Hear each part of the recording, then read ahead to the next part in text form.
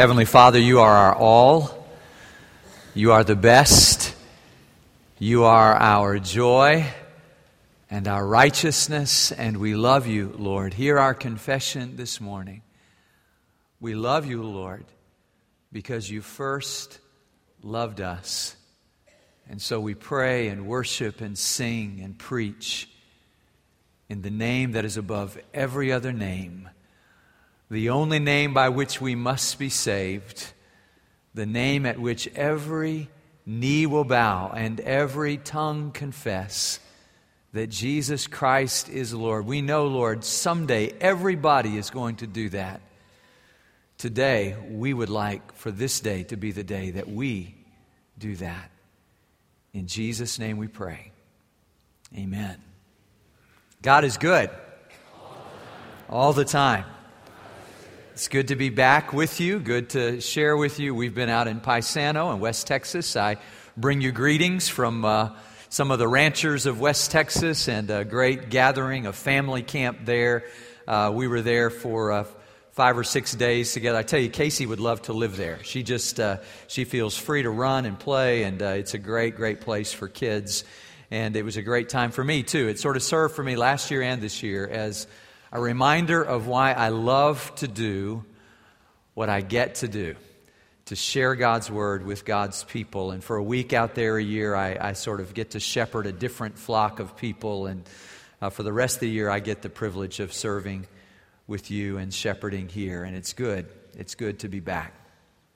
Well, George Patton, not to be confused with the general by that name, but George Patton with an E, was an 8-year-old kid who told his friends that he had shaken the hand of the president the year before, and they did not believe him. Did not, they said. Did so, he said. Did not, he said. Did so, he said. And the new president, little George Patton was talking about was Abraham Lincoln. The year was 1861. And he swore that because his father was a journalist, he had had the privilege in Springfield, Illinois, the year before of shaking hands with the president. But his friends would not believe it until, of course, his teacher wrote to the president and said, "Is it true?" And the president wrote back from the executive mansion, March the 19th, 1861. He wrote simply, "To whom it may concern, I did indeed shake hands with George Evans Patton last year in Springfield, Illinois.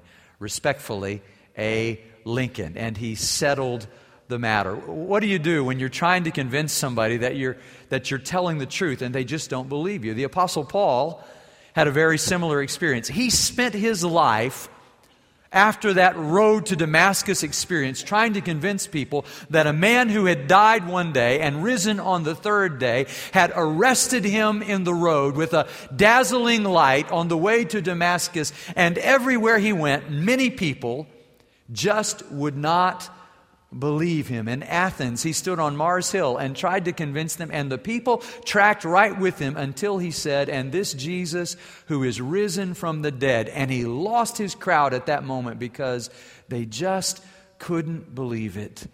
Now, Paul never received a handwritten letter from the Lord Jesus Christ, but as he described it, his life was a letter.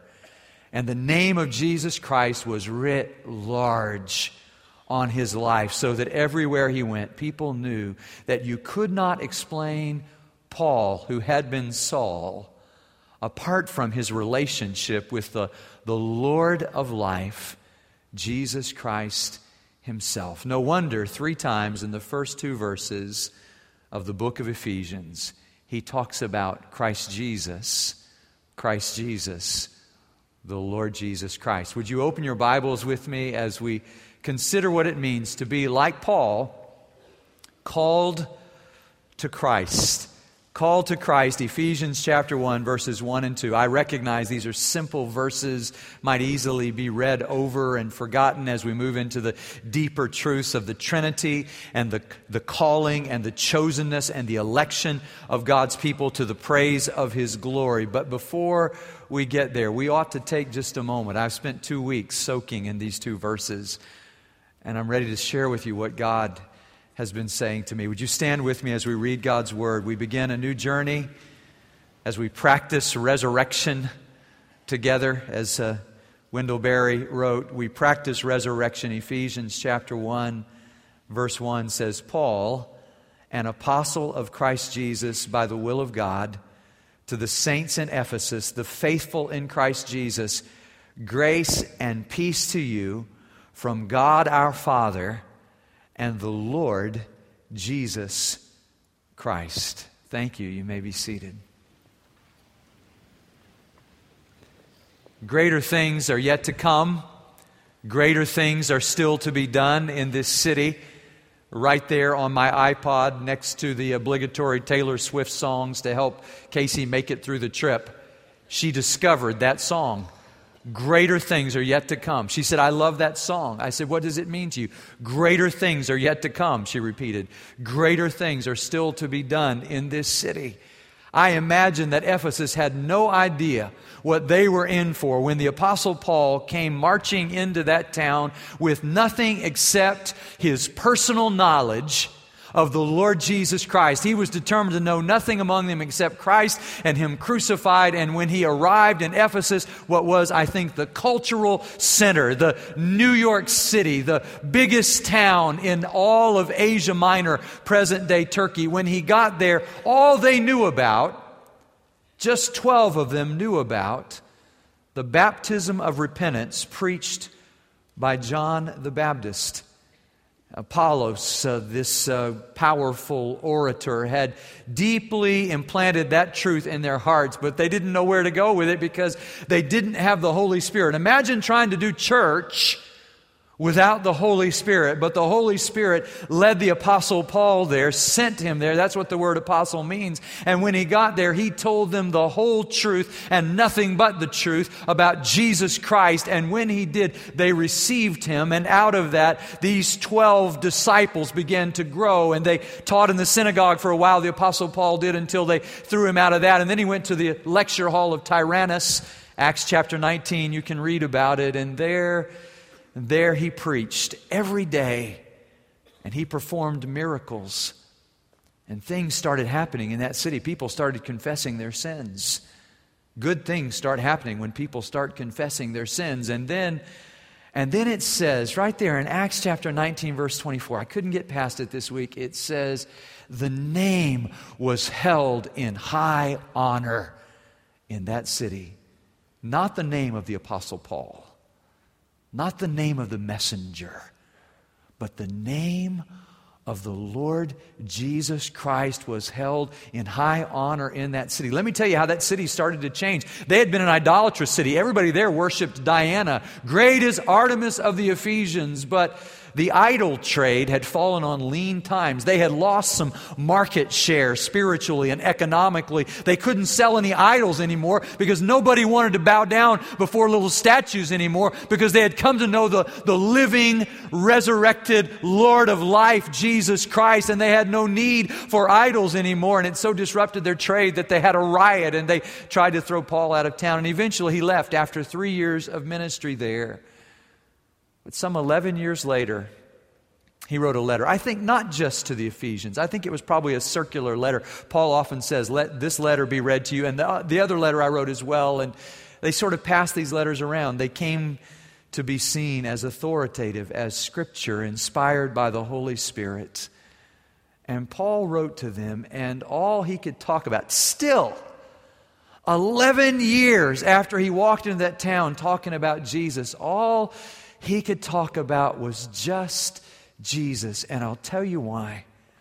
Because on that road to Damascus, Paul was not just called to ministry. He was not just called to preach. He was called to Christ, to relationship, to belong to Him, to believe in Him, to be blessed by Him, and to become a blessing in His name. You should know that in recent weeks, a number of our students have said, God is calling me.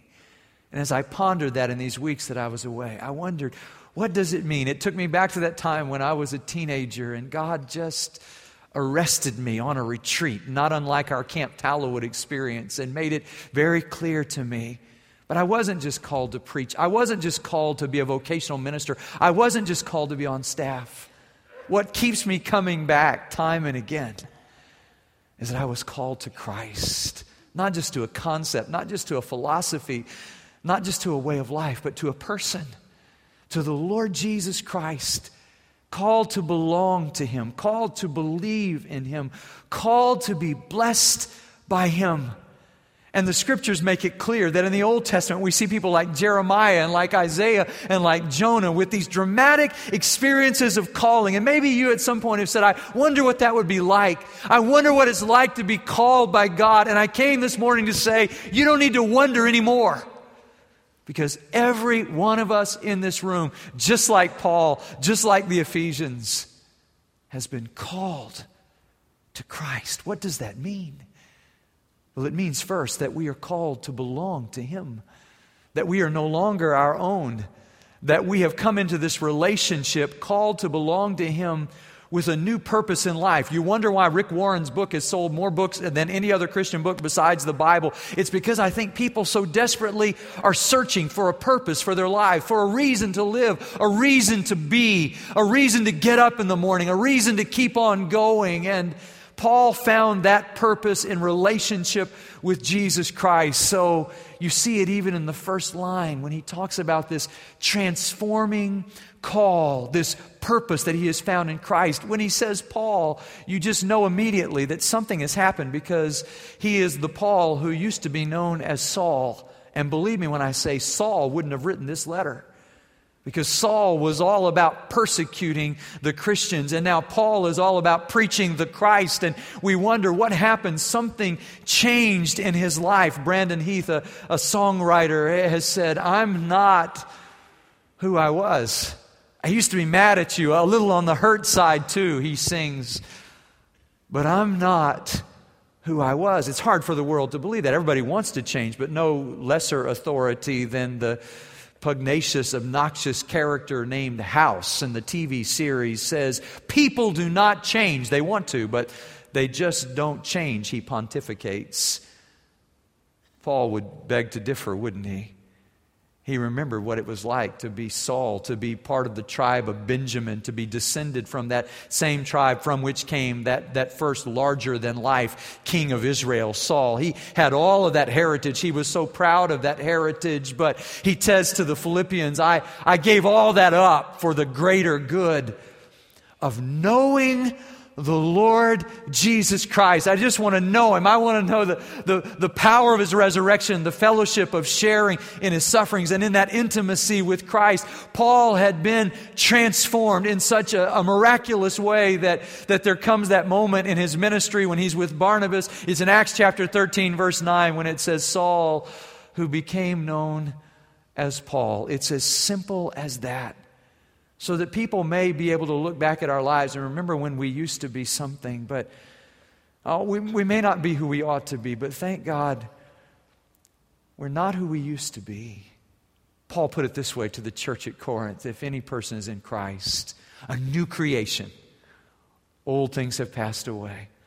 All things have become new. This calling is to God's transformational purpose, to His missional purpose. Paul, an apostle, we would use the word perhaps missionary, the Greek word apostello, apostle, to send, the Latin word mitto, missionary, one who is sent, not unlike those who lost their lives in Afghanistan this week. Why would they go?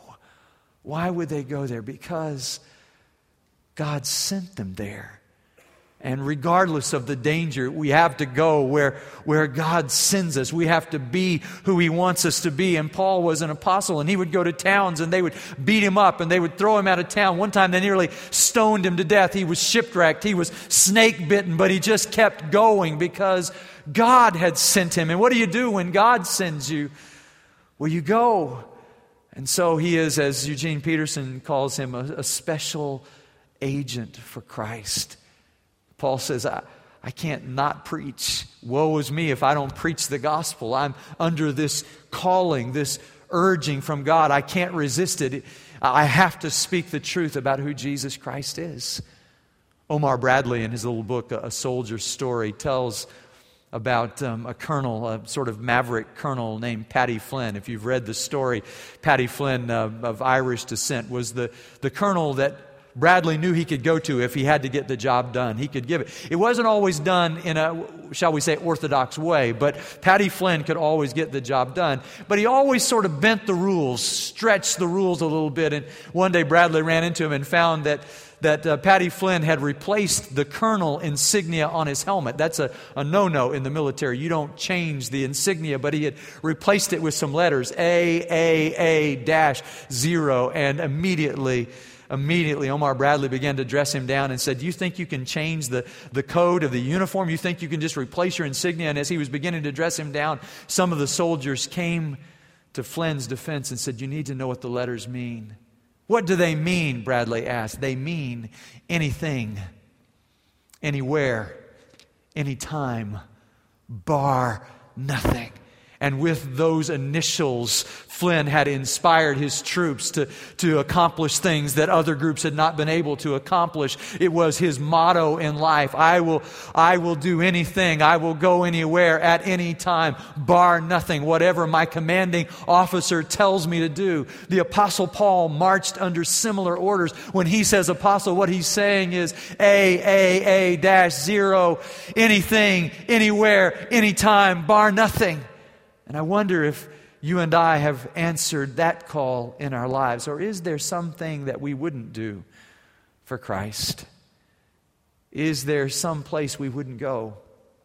Is there some time that's too inconvenient for us? Is there anything we wouldn't do for Christ? Because the Apostle Paul would have to say, no, I would do anything for Christ, anywhere, anytime. That's what it means to be called, to belong to Him. He says, apostle of Jesus Christ. He belongs to Him. It's according to the will of God. The manifest purpose of God is being revealed in his life, to be set apart, to belong to Him, to do what God has called him to do. He must be obedient to God's will in his life. That's why Paul could write to the church at Ephesus and say all of this comes from belonging to Jesus Christ. It's a call to action, to do something for Him, to belong to Him. I wonder if you and I have answered that call in our lives as yet. I think about that man who said to John Buchema, "I'm about to retire," and Buchema said, "So what will you do after you retire?" He said, I'm going to sit in front of the television on the couch all day from sunrise to sunset." And Buchema said, "You'll be dead within a year." He said, "That's a terrible thing to say to a friend. I thought I was your friend. Why would you say that to me?" He said, "Well, if your lack of purpose doesn't kill you, your wife will. You need to get up. You need to get up and do something."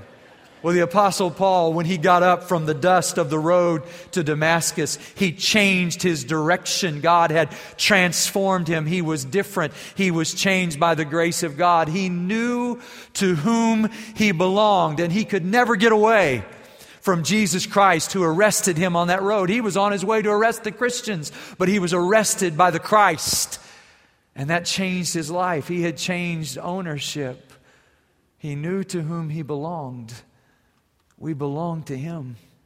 Wayne Watson sings, "We belong to Him, crucified right by His side, bought with a price through one sacrifice. We belong to Him." Do you know what that's like? Have you found God's purpose for your life? Barbara Brown Taylor tells about wrestling with God, wondering what God wanted her to do. She pleaded with God to tell her as she was falling asleep one night. She awakened during the middle of the night. She felt like, she said, God had said to her, in her heart, God had spoken to her these unmistakable words: "Do whatever you want to do, but belong to me." You say, "Well, I want that calling. I want to be able to do whatever I want to do." Yeah, but the qualifier is amazingly confining and liberating at the same time. But belong to me, because those who belong to Him want what He wants, so that we can be who He wants us to be, so that we can do what He wants us to do. We are called to belong to Him. We are called to believe in Him. So he writes to those faithful ones. The word really means those who are believers, those saints, he says in Ephesus. We're called to believe in Him so that we will become a new people. Not just have a new purpose, but we will be a new people. We'll be changed. These people, he will say to them later in this letter, he said, "You used to not be a people, but now you are a people. You used to be under sin. You were dead in your trespasses and sins, but now you've been raised to life. You not only have new life, you are a new people who have come to life in Christ." He calls them saints. And We look at that as a sort of esoteric word to describe people who have died, who've already gone to heaven, part of that great cloud of witnesses we talked about recently. But in fact, the saints, he says, are those who are in Ephesus. Saints are those who've been made holy, who've been set apart, who've been consecrated for God's purposes in this world. Believe me when I say you want to be a saint, because the only alternative, pardon my grammar, is to be an ain't. And you don't want to be an ain't. You want to be a saint. And the saints have their feet firmly planted on terra firma. They're in a real place called Ephesus. Some of us went there together some years ago. I think it was back in 2001 or 2, didn't we? We went to Ephesus and we saw this magnificent city that had been excavated by the archaeologists. I remember John Grant and my sons kneeling down like lions on the porch of one of those great, magnificent buildings there in Ephesus, and we took a picture of them. And it seems to me that we have to understand that these saints were in a real place. And it may sound irrelevant to us, Ephesus. We live, after all, in Houston, Texas. But there is, after all, some commonality wherever you live, because there are no insignificant places in this world. For example, have any of you ever been to Dime Box, Texas? Anybody? Just, can I see a show of hands? A few of you. Yes, that's amazing. Some years ago, a man named William Lee Moon was dismissed from the faculty of the University of Missouri. He got in his VW van, remember VW vans, and took his dog and went on a road trip. And they stopped in all kinds of little towns. One of them was Dime Box, Texas. He said he stopped in this 3-road town. Two went east and west, one went north and south. And he stopped in that town and he sat down in the cafe on the only stool that was left there, up by the counter in this little diner. And the room was packed, stem to stern, with people. And he said he listened to those people, and they talked about the great issues of the day, as though in that little cafe in Dime Box, Texas, they were going to solve all the problems in America. And as he sat there with a bit of a bewildered, perhaps disbelieving look on his face, one of the locals caught the expression and said, "Big city people don't think anything important ever happens in little places like Dime Box, Texas."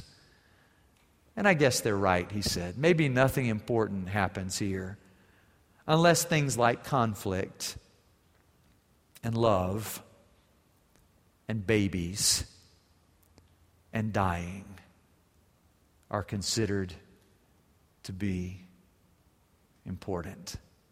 My friend Hewlett Glore was reading that book some years ago with visions of grandeur. He was going to pastor the largest churches in the world, and great visions when it occurred to him that everywhere God would take him, there would be conflict, there would be people falling in love, there would be babies born and people dying. It happens here, right here at Tallowood. While I've been here, people have fallen in love right in front of my eyes. Some of you have fallen in love right in front of my eyes, and babies are born with some regularity around here.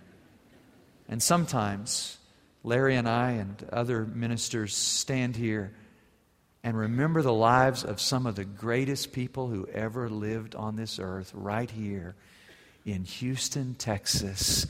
Life is happening. And that's where the saints have to be. They say some years ago when Cromwell ran out of lead for bullets, he melted down the statues of some of the saints over there in England. He said it's time to melt down the saints and put them into circulation.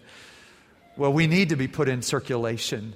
We need to live in this world, in Ephesus, those, he says, who are faithful, those who are believers in the Lord Jesus Christ. They're so believing that they've become believable.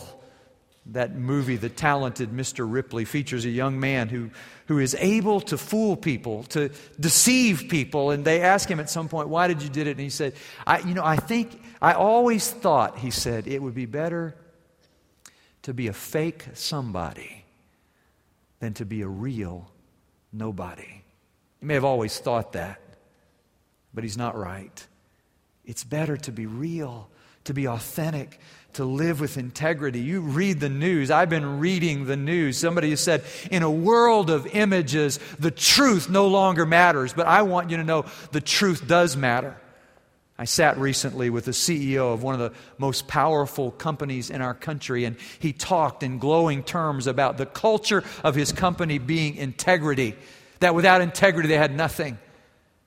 And I've been reading the news this weekend, and was astonished to see his picture and his name. And I don't know the story. But what I do know is that integrity really does matter. And the saints in Ephesus are those who are faithful. They not only believe, but they've become believable. They are living what they believe. They are walking the talk. It's not that they're perfect people. That's not what saints means. We're not perfect, but we have been forgiven. And those who are saints are those who are holy, who are becoming like Christ, as it reads in 4:24, in true holiness. The saints are, chapter 1, verse 18, God's inheritance. We know God is our inheritance. We await our inheritance, but did you know we are His inheritance? And God's purpose is that we grow up, that we practice resurrection, that we put the gospel into practice in our lives. We read in the Scriptures that John the Baptist grew up. We read that Jesus grew. Paul says, grow up in Christ, grow up in unity, and that will bring glory to God. On our staff, we're talking about not what we're going to do next, but why we're going to do what we do next. And the answer to that has to be that God would be glorified as we as a church are unified in Him, that God would receive glory, that no person would receive credit. God, do something so great among your people at Tallowood that nobody but you could ever take credit for what happens here. That God would be glorified and God alone would be glorified. We'll talk about living to the praise of God's glory in the weeks to come through the Father and the Son and the Holy Spirit. But we must put that into practice in our lives. We belong to Him. We believe in Him. We are called to be blessed by Him. He says in verse 3, with every spiritual blessing in the heavenly places. How much is that? How do we measure that? We could just start with a couple words this morning. The first is, he says, grace to you. Paul loved the word grace. He's the only ancient writer. He's the first ancient writer to do this. Most of the Greeks used a word chairein, which means rejoice. But Paul gave us a reason to rejoice. The unmerited favor of God. Grace to you. And how do we know that we've received God's grace? When we become graceful. When we become gracious. When we put grace into practice in our lives. Desmond Tutu, who won the Nobel Peace Prize, tells about the turning point in his life when he became a follower of Christ. Raised in a ghetto in Soweto.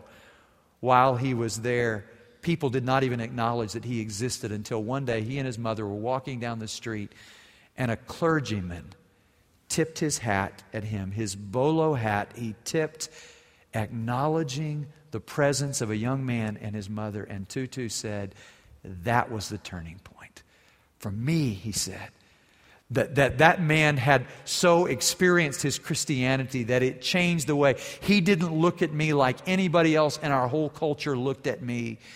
He acknowledged my existence and he said, that was the day I decided I needed to be a follower of Jesus Christ, when I met a man who put it into practice, and that man became his mentor, and he has been used of God. And my word to you is, what if you and I so receive God's grace that we became gracious like our God, that we became holy like Him, with true righteousness, became created again in His image. It's one thing to be born again, but it's another thing to grow. I think we've got the birth part right. Let's get the growth part right. Let's become what C.S. Lewis calls deep church, where we grow.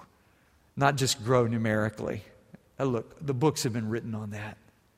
I think what we know from the last couple of decades is that there's more to church than that. More than just growing numerically.